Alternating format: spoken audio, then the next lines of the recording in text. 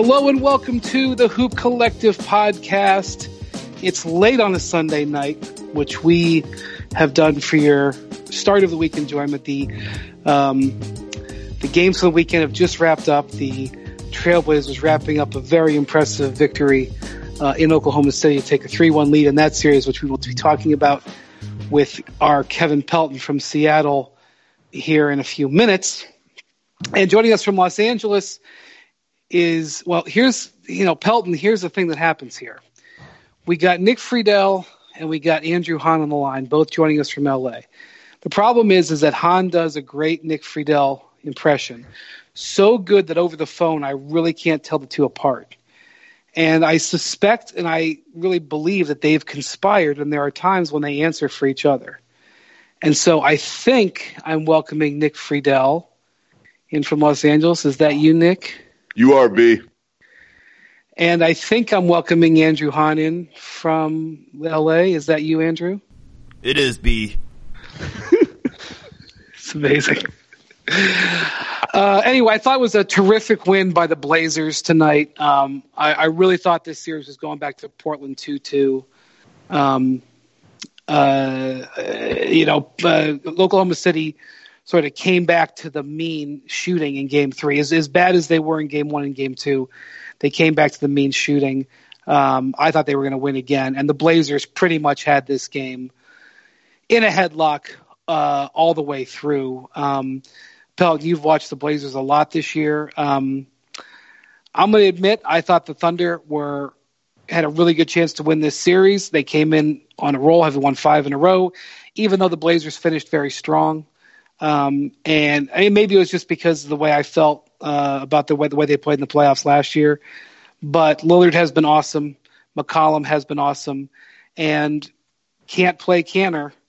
I mean, talk about getting a comeback. Enes Kanter was plus 16 tonight. They can't play anybody but Kanter at this point. Right. I mean, what are you seeing from the Blazers? I assume you're impressed. I certainly am.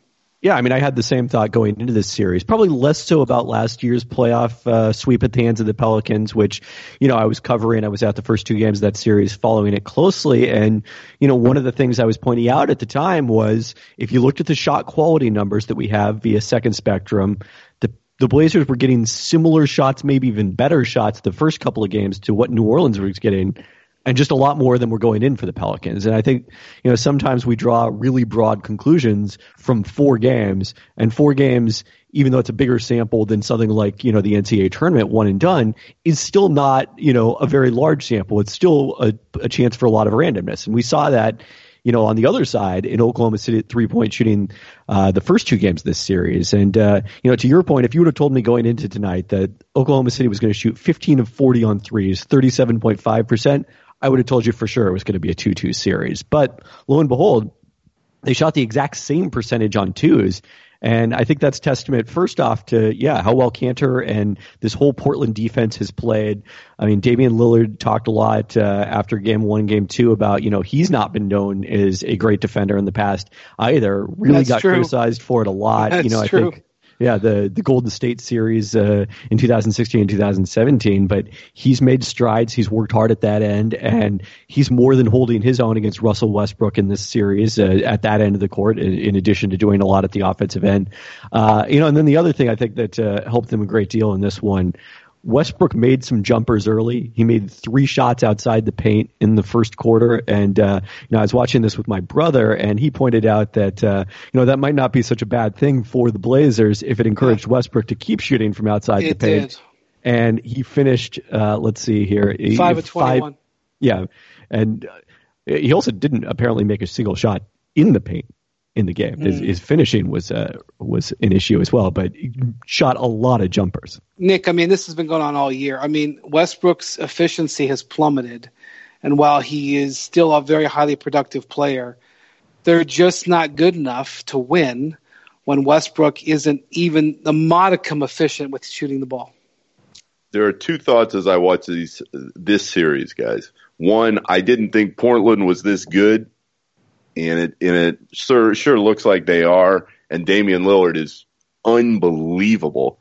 I keep thinking if he played in anywhere besides Portland, he would just people would understand on a much higher level just how dominant he can be. But two, I watch Russell Westbrook now, and it's not that I don't think he can still put up numbers and he can still have games where you go, oh man, he's awesome. I just don't have any fear that this guy can take over repeatedly when his team needs it the most anymore, like he did a few years ago. I feel like he's just not. I don't want to say he's completely out of the star category, the superstar category, I should say, but he just doesn't strike fear in opponents' hearts the way he used to. And the numbers are there, but his play shows you that the consistency that he used to produce night after night after night isn't the same. And I feel like he's on the kind of the downswing now. And it's not as noticeable as it might be in a couple years. But when you're in a playoff series at home and you need a game and Russ Westbrook is shooting like he did in Game 4, you just kind of have to shake your head because that's not what he would have done a few years ago in the same spot. Pelton, I feel like if they just had a little bit more shooting and Westbrook could be freed up just a little bit of some of the shot creation, that he would look a lot better. I just think he feels so much pressure to score because they just go through periods where they can't score. It's hard to say that a team with $140 million payroll doesn't have enough, but yeah. And look, we'll see. The series isn't over. The other guy who had a very quiet and poor performance tonight was Steven Adams, who wasn't in there down the stretch. They moved him off Enes Kanter at one point in the third quarter to try to, I guess, take him out of the pick and roll. I don't know if Billy Donovan commented on that post game, but he only played 29 minutes tonight, and he got pretty thoroughly outplayed by his former backup, Enes Kanter. Yeah, I mean, in Game 1 of this series, they were play up possession after possession after possession. They ran screen and rolls with Westbrook and Adams, waiting for Kanter to basically make a mistake and take advantage of it. And they did okay, but they couldn't really super exploit him. They couldn't exploit him to the point where, last year, who was that series against? Was it 2 year ago when 2 years ago, yeah. Houston. And he just couldn't handle the high screen and Donovan's seen on the bench saying can't play Kanter. They couldn't get to that. And Kanter at the other end, especially with his rebounding, he didn't even have that dominating of a game tonight in terms of rebounding, but he is an incredible rebounder. But so anyway, kudos to Portland.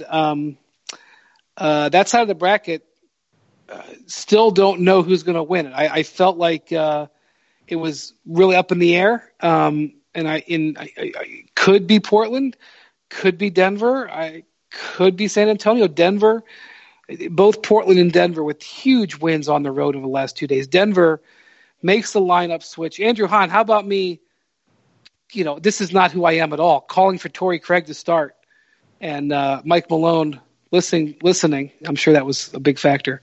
And Torrey Craig goes in the starting lineup last night, has a tremendous game, and then they get a huge win in San Antonio. And then San Antonio, I wouldn't, let's say San Antonio wins that series, I wouldn't favor them against Portland, but I could see it happening if they played great. I still think there's a lot of uncertainty over there. So that's to me is exciting.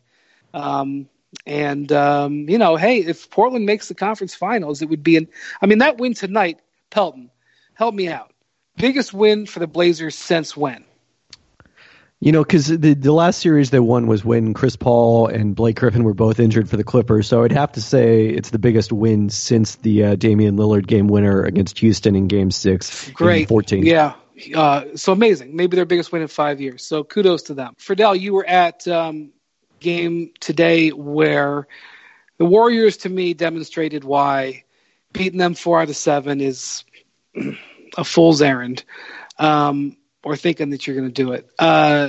Steph Curry was just totally not on his game. They were in a game that basically was must-win for the Clippers. The Clippers were up by what in the maybe 8 in the third quarter? Was it, Nick? I don't think it was that high. But they were goodness, up. They were up for sure. Thank goodness Steph Curry's down. Don't worry, Kevin Durant and Klay Thompson will both just dominate you and drive you into the ground because they're the deepest team in the history of the game. The Warriors, anybody who was thinking this was going to be a series, the Warriors came to LA and had a nice little weekend and reminded everybody that wasn't going to be the case. You and I must have had the same thought throughout this game because I'm starting to hear more and more people, guys, say, oh, Houston, I think it's their time. I think it's their time. And I'm curious to see when all the predictions on all the different sites, including ours, come out, who actually puts down the Rockets winning the series. Because it's not that they have no chance. Certainly with the way Golden State's focus has kind of gone off and on throughout the season, they have a chance. Sure. I don't believe it, though. I believe that Golden State will win that series, and will win that series with a fair amount of certainty, too. Because they are so tired of listening to, oh, Houston, oh, is this their time? A couple months ago, it was, oh, is Denver ready to challenge them? And then they went in Denver and won by like 35 when they were hitting all those threes in the first quarter. So I may be really naive here in my first year around these guys. But superstars win out. This team is motivated. They had their hiccup in the second half the other night in Game 2. I don't see anything like that happening again. And guys, let me just say, forget the Houston series. If Golden State isn't there holding the trophy one more time in a couple months, I will be stunned. Because for all the craziness going on outside and all the chatter about what's going to happen with Kevin and what happens with this team in the future, these guys have all said repeatedly they know they're playing for history. And that means something to each one of those guys and to Steve Kerr and his coaching staff. Hold on. I just want to make sure that we have this down. Nick Friedell is saying that the overwhelming preseason favorite, regular season favorite, and postseason favorite will be stunned if they don't win the NBA. But title. I'm telling you, I think it's the sexy pick to think, oh, Golden State, those issues off the floor, they're mentally tired after this run. I think a lot of people are saying something similar in that this might be it. And I believe strongly the other way. That would be my point. Not that they weren't picked to do it and they still don't have the time. I got it. I'm just saying that this team is so damn good when they are God, Iguodala looks so good. Iguodala looks so good right now. They are so good and people forget it. When Iguodala's playing like this, it's just, it's already unfair. I've been thinking a lot. I've ruminated a little bit on this pod recently about how history is going to view the Warriors, or maybe it wasn't on this pod, maybe it was on another show, but I'm really thinking more about how history is going to look at them, how history is going to look at this 3-year span with Durant. One of the reasons why people are so focused on free agency and so much talking about the what ifs of that is just because the Warriors and Durant's move, it's not just Durant, but just Durant's move combined has just zapped the regular season. And, we're in the thick of it here. So we're doing these 2 podcasts a week and we're analyzing each game. We're analyzing each series. And there's value to that. Like what happened, like Pelton just said, what happened tonight in Portland is important. That matters. But in the grand scheme of things, 100,000-foot view, whatever you want to say, history's view, like this is the Warriors era. There's just short of an injury, there's just not anybody touching them. And we've seen it over and over and over. And I think it's wishful thinking to a certain extent for those people who just want to see a different thing happen. And the best thing for the NBA would be for another team to win, to be honest with you. It would be great if it was in 7 games like it was with the Cavs 3 years ago with the Warriors. That would be the best for the NBA. But we may be wasting time talking about it right now, Pelton. I think maybe the flip side of that is the danger of the 10,000-foot view is sometimes you can forget that the path was bumpy along the way. So, everyone treats last year's Warriors championship as inevitable, in part because of the fact that they swept the NBA Finals relatively easily, but, after Game 1. But they also were down at halftime of Game 7 on the road. I mean, in a game that they needed to win, they were down. That's true. They were down at halftime of Game 6, I think, too, right, at home. But so I wouldn't be stunned. I that's where I think that Nick is, carving out a position that is at least somewhat contrarian. I wouldn't be stunned if you told me that they lost, whether it's to Houston or whoever comes out of the East, who, I think Milwaukee and Toronto have a chance, if they escape this playoff crucible in the East that we'll surely talk about in a second here, to be the most complete, best fits to face the Warriors that they've faced in this era. I mean, they're not going to have the star power of Cleveland, the Cleveland team with LeBron and Kyrie, but I think 1-8 might be better suited to play the Warriors than the teams that they've played in the finals in the past. Right. So, Pelton, if I'm a Celtics fan, they swept the Pacers. Great, boy, ready to roll.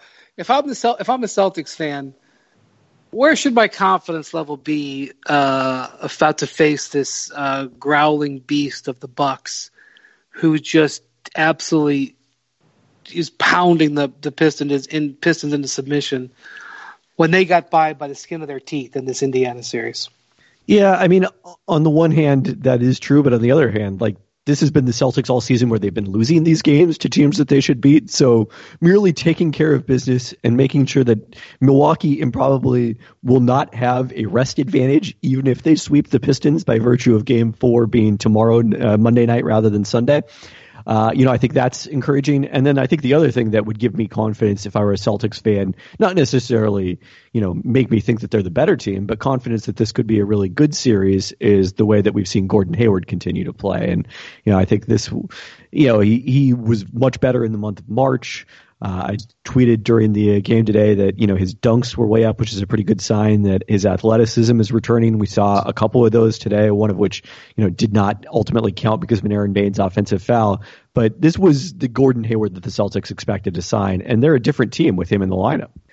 Yeah, he had 20 points on 9 shots today, which was awesome. And Al Horford, who I think is just a really important player for them, has been rock solid in this series too, just defensively. So Kyrie had a supernova in the second game 2, but I'm still holding out hope for 2 hellacious second round series in the East. We're gonna get the teams we thought. And by the way, after Game 1. And their loss, Toronto has looked like the team that I saw for most of the season. I mean, I felt like the Raptors were kind of quietly going along. So many missed games for Lowry and Kawhi, and occasionally they would kick a game that they probably shouldn't have because of their lineup, or just they would lose. I guess it wasn't completely out of character for them to have one dud. But I felt that they were an awesome team as the season rolled on. I thought that the more Gasol got time in their rotation, that the better they looked. And so I'm not surprised at all. And, today Lowry didn't have that great of a game. He had 9 points, 9 assists, so he was involved, but nobody was freaking out about it, which is exactly the type of team I thought this was going to be. I thought because they had Siakam, who is just all around, and because Leonard, I feel like, was to a certain extent playing at 80% for a lot of the year, they have the luxury, and their bench is crazy deep. And Norm, no one's ever talking about this, but the emergence of Norm Powell, who was good enough to get a $40 million extension 2 years ago, Kevin, completely was lost on the bench for Dwayne Casey. And he had a great game today. There's a lot going right for this Raptors team, and we're going to talk about the Sixers in a minute. But I feel like the Raptors are kind of who we thought they were, at least not who I thought they were. And I also thought they were going to be that. Yeah, I mean, they were my preseason pick in the East before we saw that, Milwaukee was going to take this leap up several steps this season. Norm Powell has often had some of his best games in the playoffs. He was like, before he got buried on the bench with some of the other additions they had, he was the guy often they would go to in the playoffs when Dwayne Casey needed to switch the starting lineup because of the fact that they were down in a series, which seemed to happen so often. And one thing I was looking at yesterday, if the Raptors can take care of business and finish this series at home in Game 5, it would be their first 5-game series win in a 7-game series in franchise history. Because they hadn't won a series. I think they'd only won one playoff series till 2 years ago. Yeah, but when they did win series, always it was, there was some stumble along the way. It was going to be 6 or 7 games. I kind of thought that might happen after Game 1 that, but I considered tweeting after that, like they'll win Game 2, they'll lose Game 3 in Orlando, everyone will panic, and they'll win 3 in a row to win the series, but it looks like they're going to get through it without that second moment of panic. Yeah, Nick, you probably didn't get to see the game today because you were working. But the Raptors, they played okay against the Warriors this year. I mean, they had some moments. I think if that's the finals, they're going to cry in the TV markets because we don't get to count the ratings in Canada. But I think it would be a reasonable series. I don't think Toronto would be embarrassed, but the greatness of Golden State. That's the level we're at. They wouldn't be embarrassed. Right. The greatness of Golden State will win out. But I look, on a quick aside, I've stuck with the Celtics all year when everybody was counting them out, particularly my man Tim Bontemps. And I know his head is going to explode when he hears this, but I'm taking the Celtics to beat Milwaukee in the second round. I believe that wholeheartedly. Okay, and why? By the way, I'm the guy who's got my Celtics cone of uncertainty.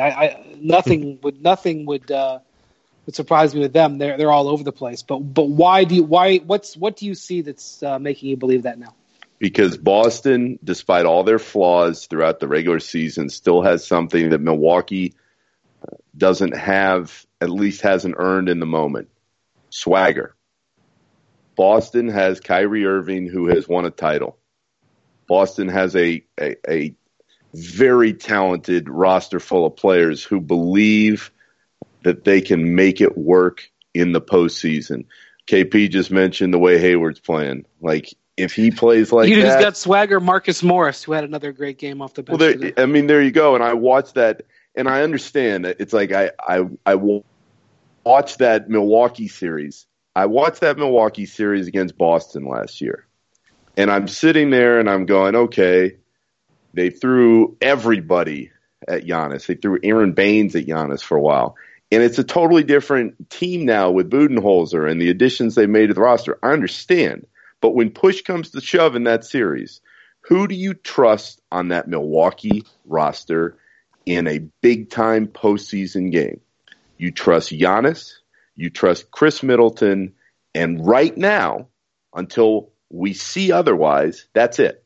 Because Eric Bledsoe, I know it's another year, but he was terrible in that series. And I know it motivated him to get better. I read it in one of Malika's stories. But Boston has been through this before. Boston was on the doorstep of going to the finals last year, and they didn't even have Kyrie or Hayward. So the reason I believe that Boston can take this next step over Milwaukee is because they have the players who have been through it before. And when you are in the playoffs in a hellacious atmosphere on the road, you need guys who have no fear, who are going to knock down big shots and step up defensively. And I think despite their flaws that they showed in the regular season, Boston has the ability to get 4 games on Milwaukee coming up. It's fair. It's a fair, I can see that being true. I think Milwaukee's nerviest moments are when they have to get 2 points in the half court. And I know that Bud will have a good play drawn up, but I've watched him this season, and sometimes he gets shaky. And when Giannis doesn't trust the jumper, and I'm sure Brad Stevens has a defense that he's working on as we speak that will try its damnedest to put him in situations. You're going to lose to Giannis a lot. He's going to overwhelm you because he's just so darn good. But there are times you can put him into a box. He has a weakness in his game. A lot of stuff reminds me of LeBron early in his career, because LeBron, he was not this physically imposing, but he basically dominated games with his physical abilities, and then he had this great playmaking streak that enabled him to make his other teammates better. LeBron was not the defender that Giannis is, but the Spurs, in that first finals, like, they knew he couldn't shoot. They didn't think he would work, and they played the percentages and ended up working. And so I could see that same, you have to execute, but I could see that same thing coming home to roost. Please leave a message after the tone. When I was young, getting a credit card was a pain. You had to worry about the interest charges and all those fees because I didn't have a credit history. Now I'm older and I've built some credit, but you still have to watch those annual fees and foreign transaction fees. But have you ever heard of a credit card company that actually helps you avoid paying those fees and the unexpected interest charges? Well, I just did, and it completely changed the way I think about credit cards. This new company is called Petal.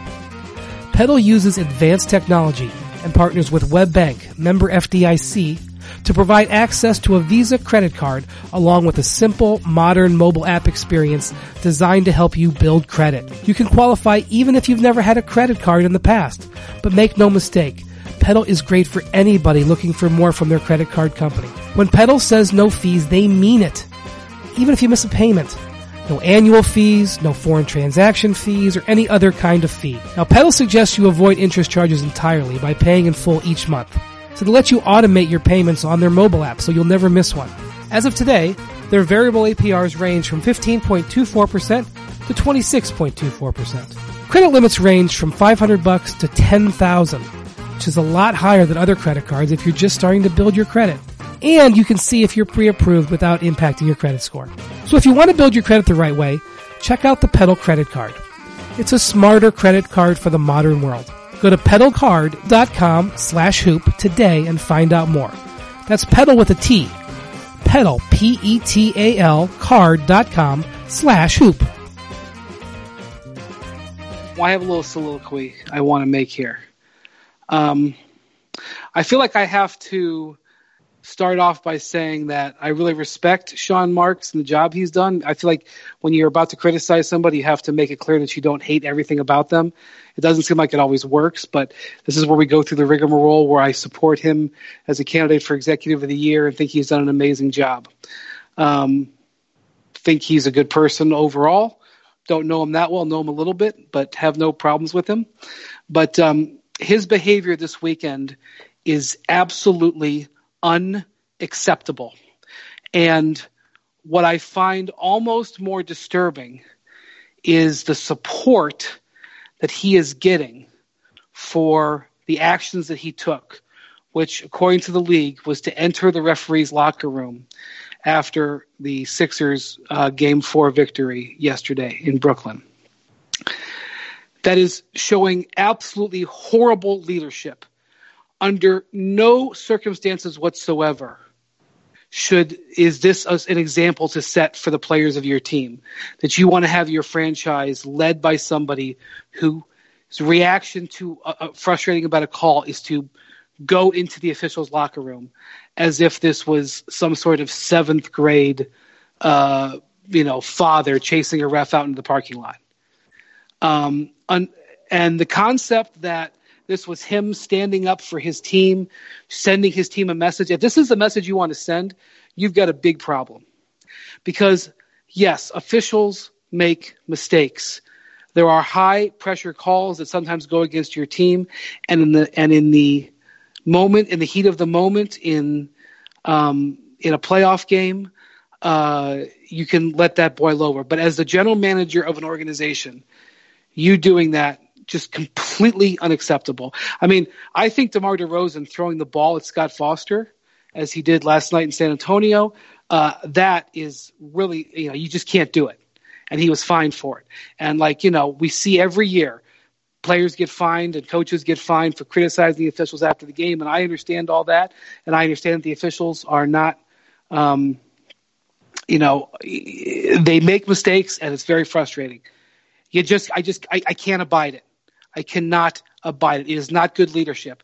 And the erosion of decorum for the officials in this league is a major problem. And Michael Lewis, the great Michael Lewis, he of many, many wonderful investigative pieces over the years, just put out a podcast where he talked about how the officiating from a statistical point of view has actually never been better in terms of the calls they're getting right. And yet the decorum in the way officials are being treated is eroding by the day. And I could get into societal commentary here. I'm not gonna, but somebody's got to show leadership the other direction.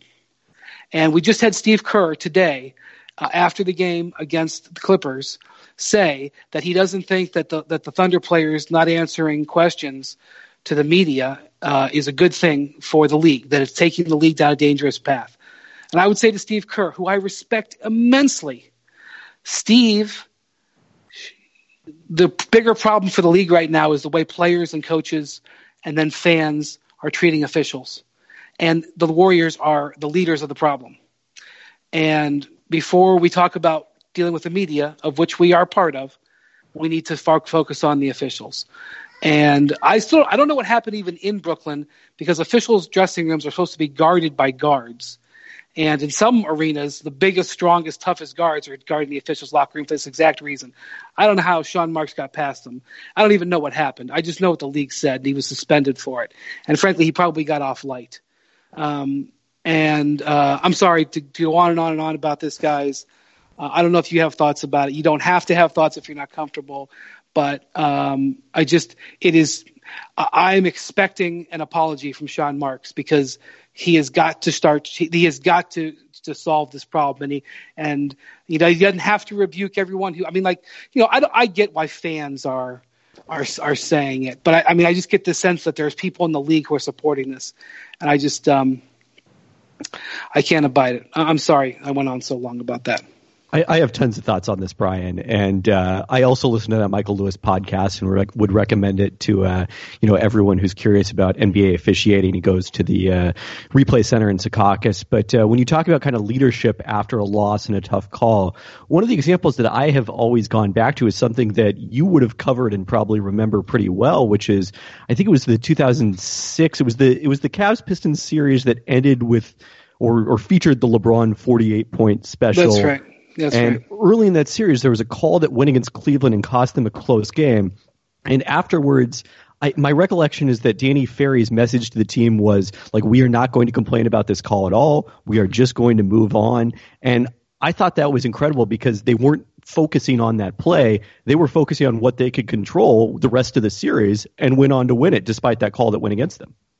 Okay, yeah, it was Mike Brown, I think, actually. I don't have, Mike Brown, there was a discussion about whether they should go after the officials in the post-game press conference. And by the way, this happens on a regular basis. In 2016, when the Cavs were down 3-1, Ty Lue and David Griffin had a similar discussion, and they decided to go after the officials. And Ty Lue was fined.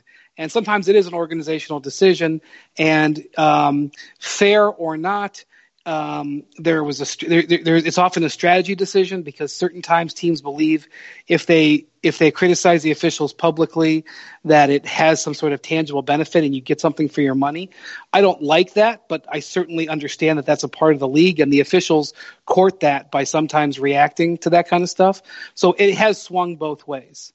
But even if you're super mad and you want to talk about how super mad you are, that is a hell of a lot different than going into the officials' locker room, which is, we saw all kinds of guys get suspended for players going into the locker room, in the secret tunnel incident last year, or whatever it was, 2 years ago, whatever it was. But I just feel like, look, if you think that NBA officiating is bad, I get it.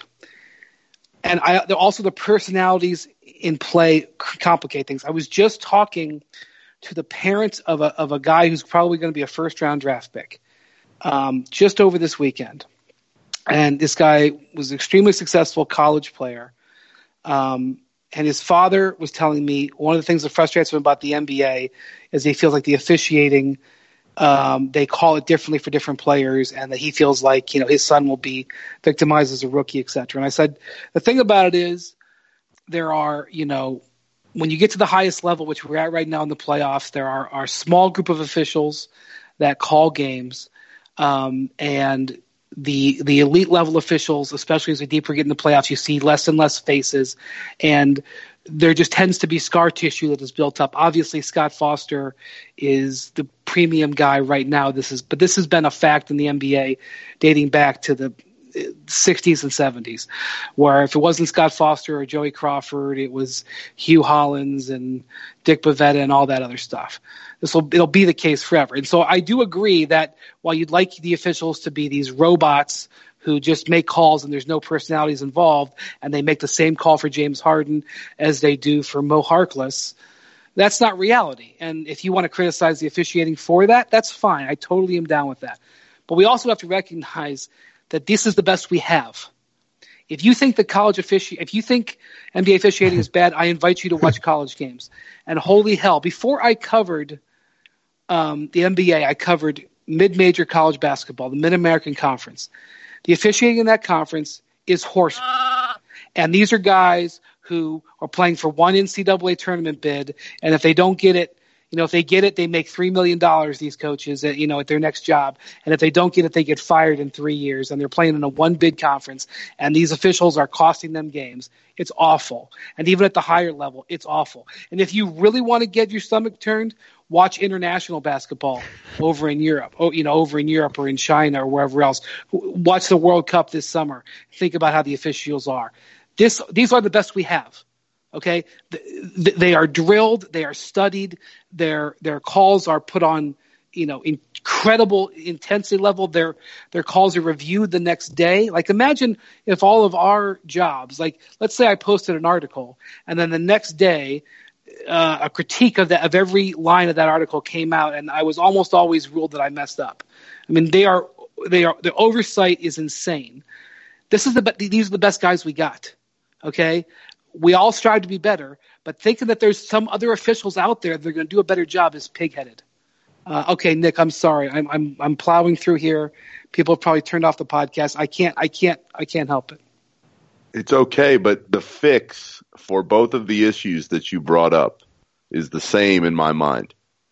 If you don't want players and coaches and Sean Marks jumping into the officials' locker room, it's going to take more than a one-game suspension and a $25,000 fine.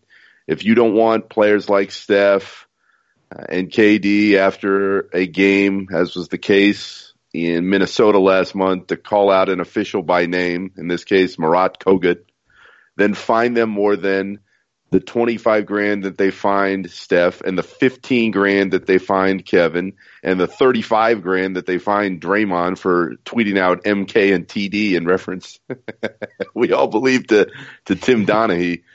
And then on top of that, B, if you're the league and you really believe that talking to the media or not talking to the media in reference to what Steve told Ethan about it being a dangerous path that everybody's on, if Russ and Paul George are saying next question, then if you're Adam Silver, you fine Russ Westbrook $100,000 if he goes and makes a mockery of the question and answer. I don't know, man, because he is making himself available. He's just not, it's one thing to duck out on media, which is allowed. Kevin Durant got away with it for 10 straight days earlier this year. I mean, why would Kevin Durant think there's consequences when he cannot talk to the media for 10 straight days? Well, wait a minute now.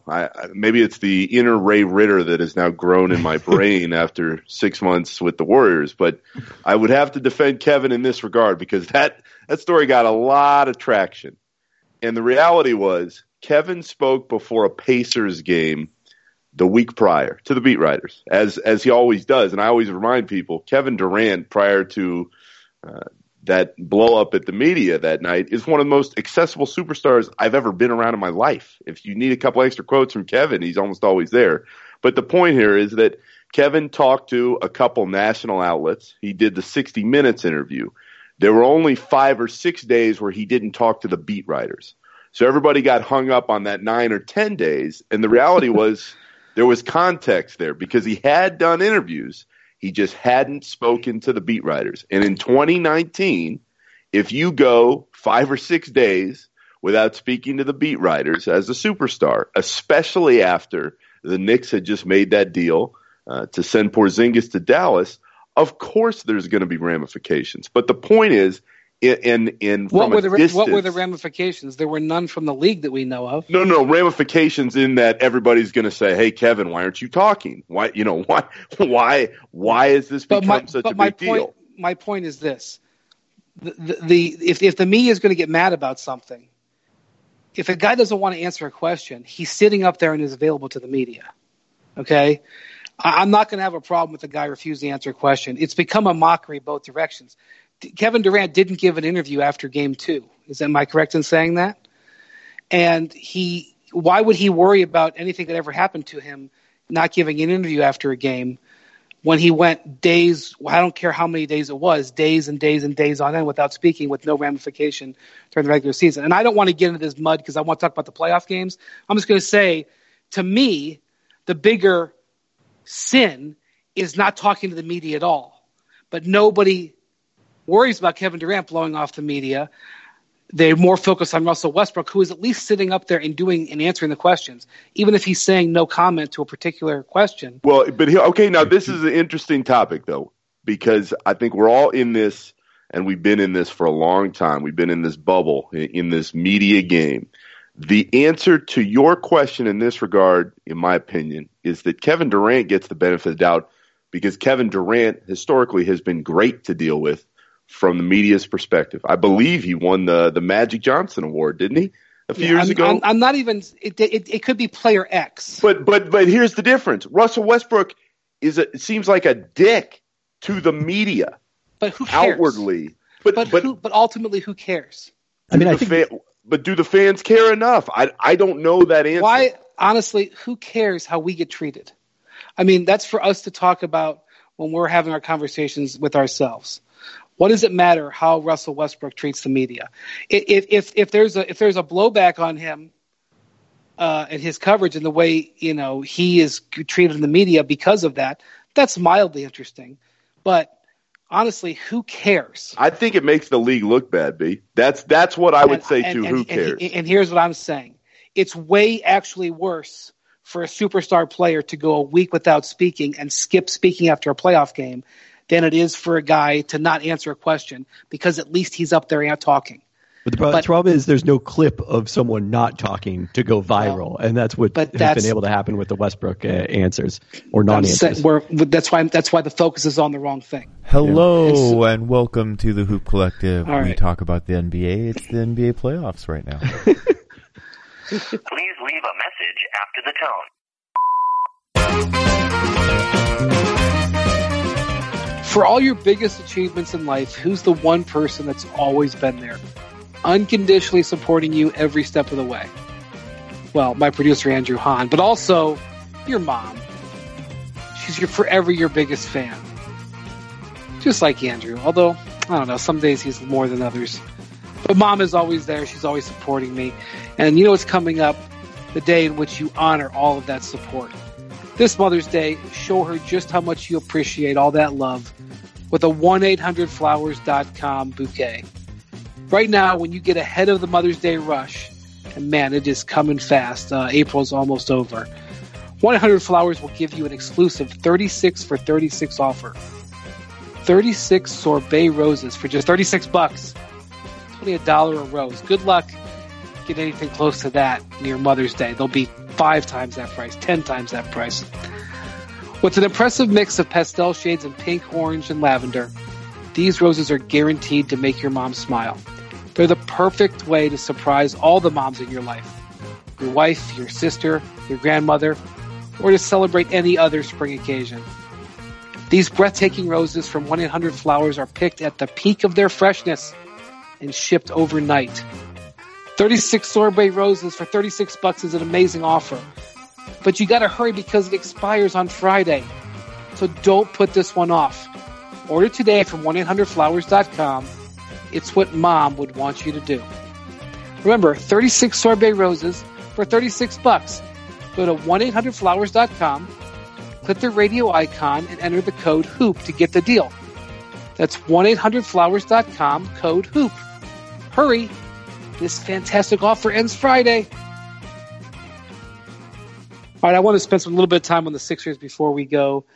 I thought the Sixers were in real trouble, especially when Embiid was ruled out for Game 3. Not just because I thought they might lose that game, but because what it means going forward. We talked about this on the pod last week. The fact that he would be, this was a vital game, 1-1, and the fact that he couldn't play just tells you how serious that knee is. And I still think it's tenuous, but to go into Brooklyn and to win one game without Embiid and then to come back and go and just fight through it, it was just a must-win game for the Nets, and the Sixers delivered. I thought it was I still am worried about Embiid's knee, because the strange thing about Embiid is that he seems to play pretty damn well when he plays.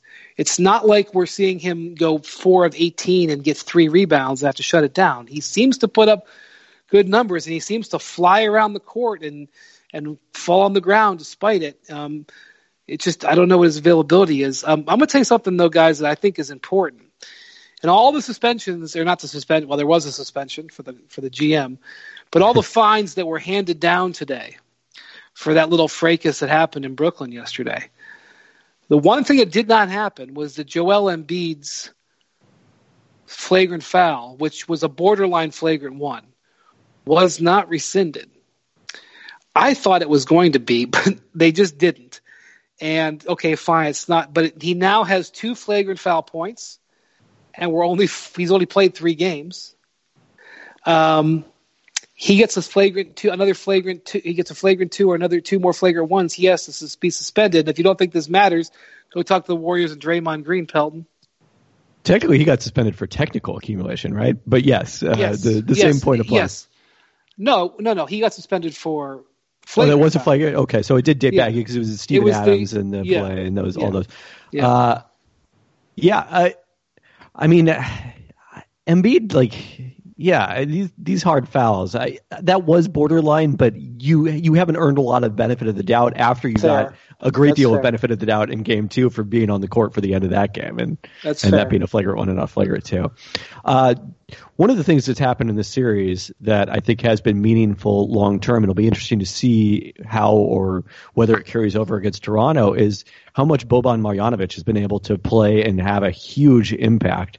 I mean, obviously, the best option for them with Embiid unavailable in Game 3, even though Greg Monroe got the start, and then giving them crucial minutes off the bench, making the Nets pay for sagging off him with mid-range jumpers.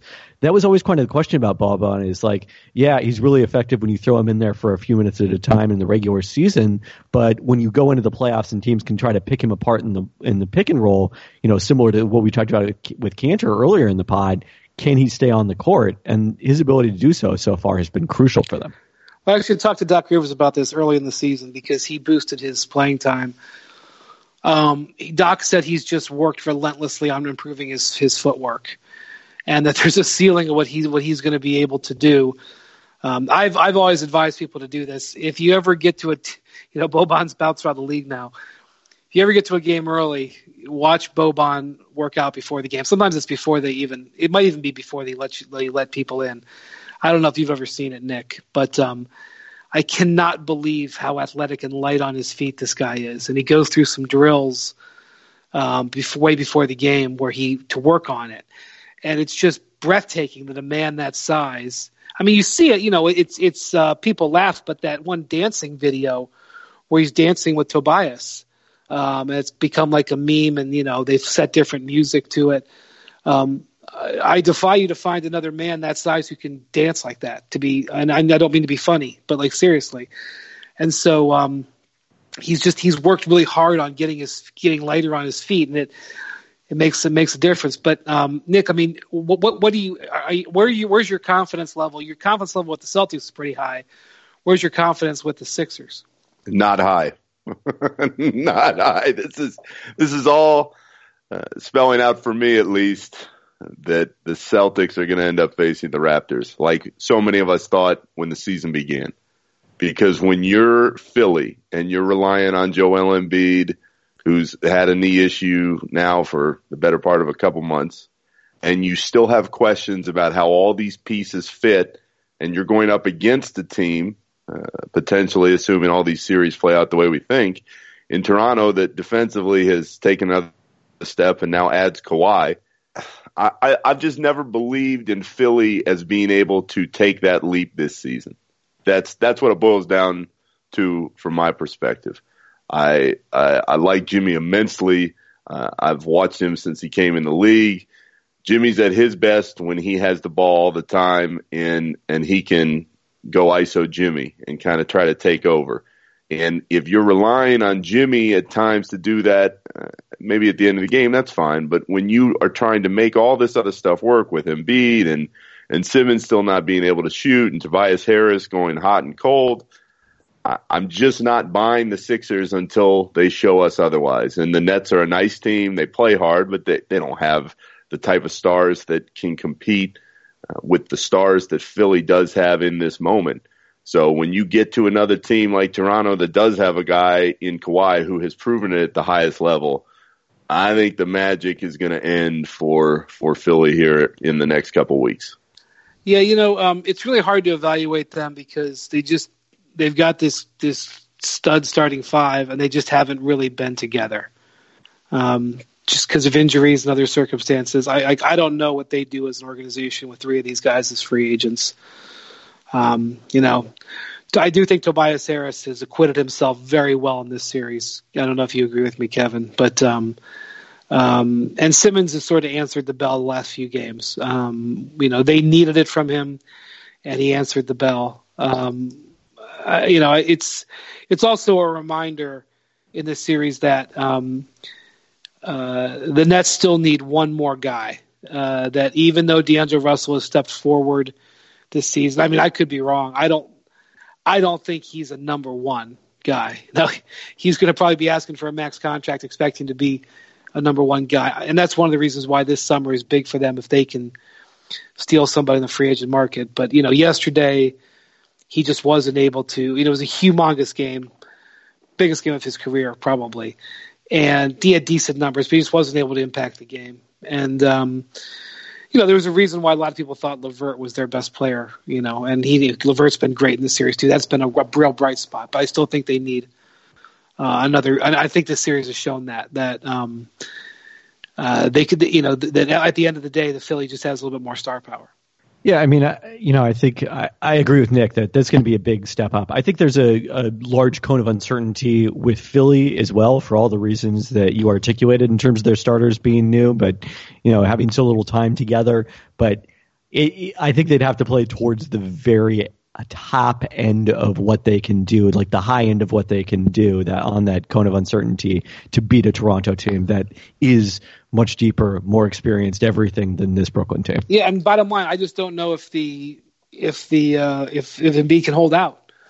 I mean, if he was at the top of his game and totally healthy, I mean, the guy's one of the top 5-8 players in the league. I could see anything happening, but he's played 11 games since the All-Star break or something like that. For us to assume, especially in the next round when generally the games are going to be every other day, there may be a little bit of variance in the start of the series because looks like Boston, Milwaukee is going to start really early, so they're going to get some extra days off probably. But I feel like, I just don't know if you could trust he's going to be able to do this every other day. We'll see. All right. Well, thank you for indulging in my rant. I'm sure I pissed a lot of Nets fans off, but I couldn't help it. I had to say it. And we'll see you guys out there on the playoff run. I assume, Nick, you're hoping for an end of this series in 5 so that you can get a little rest before the biggest series of the season, maybe, we think. I'm still pissed they didn't end this thing today. This should have been it. I mean, everybody should have had a week off and gotten their practice in and been done. So, yes, I am not happy about it, but I'm not happy about several things. I'm ready for that Russell Westbrook conversation whenever you are, as a teaser to whenever we have that deeper dive into that whole topic. I really thought we were going to get. I still think Denver, San Antonio could go 7. I thought Portland, Utah. I'm totally losing my brain. Portland, Oklahoma City was going to go 6 or 7, and now it looks like that's not. So we may only have one series go. Can we only have one series go 6? Is that possible? That's maybe where we're headed. We'll see. All right. Well, thank you for listening to the Hoop Collective podcast. Thank you to Mr. Pelton, Mr. Friedell, and Mr. Friedell Jr., Andrew Hahn. Have a good week, everybody. We'll talk to you in a few days. Thanks, B. That was Pelton. Even I know that was Pelton.